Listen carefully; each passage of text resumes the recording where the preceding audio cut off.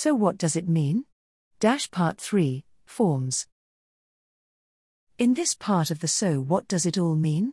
series, I'm moving on from specific records to agreed forms designed to be filled in to become part of a person's record. Part 1 of this series looked at the Lloyd George record folder for general practice. In Part 2, I looked at the specific records of Harry Haynes and Alice Capel, patients at Great Ormond Street Hospital in the 19th century. The GP record and the historical hospital record are designed to allow a practitioner to keep a record of the care they gave. In the case of the two children's records, this was evident by the single person's handwriting. Importantly, they are not designed to facilitate continuity of care across different people. One flaw of the GP folder was they became increasingly impractical as hospitals became more relevant to a patient's care. The folder size did not easily fit the letters sent to and from hospitals, and laboratory reports could easily become lost.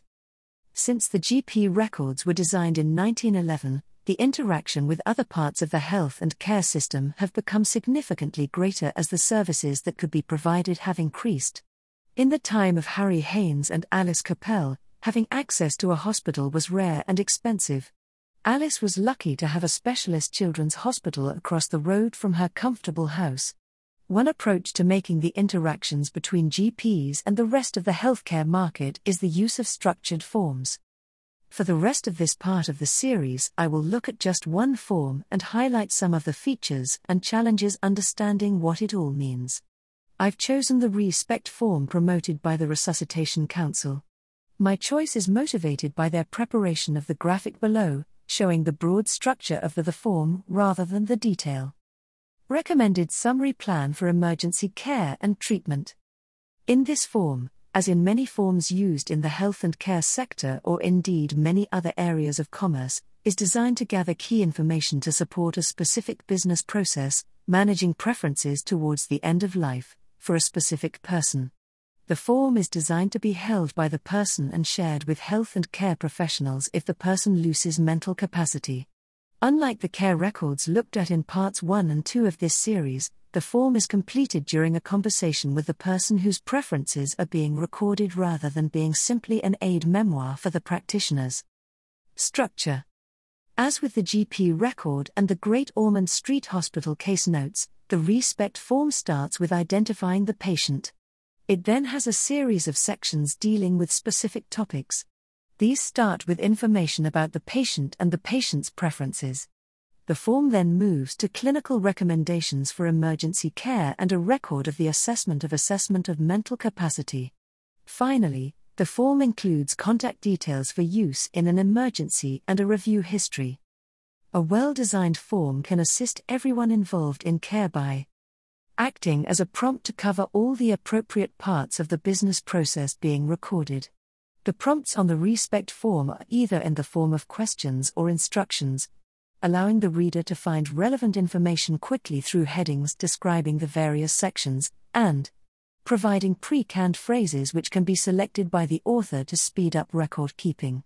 In the case of the ReSpect form, this is through tick boxes. The ReSpect form also includes identifiers for the patient, NHS number, Scottish Community Health Index number or Northern Irish Health and Care number, and the clinicians completing the form, their professional registration number. A sample structured form page 2 of the ReSpect form in detail. This form mixes the recording of information and the process to record that information in a consistent way. The headings are prominent, allowing the reader or form author to quickly find the right section. In the first section we have a yes/no question: does the person have capacity? The process then includes some skip logic so that if the answer is no, an additional question needs to be answered. The process is also clearly explained to the person completing the form.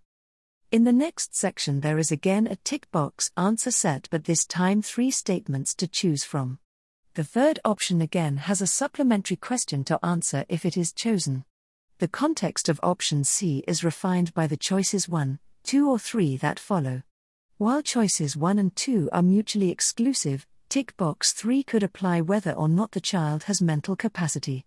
Finally, there is an option D to provide a textual description of the person's circumstances.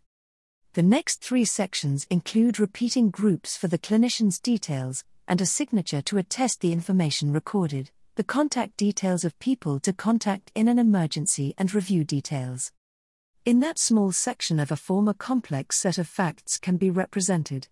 Understanding the filled-in form needs an understanding of the blank form and the choices it offers. What does it all mean?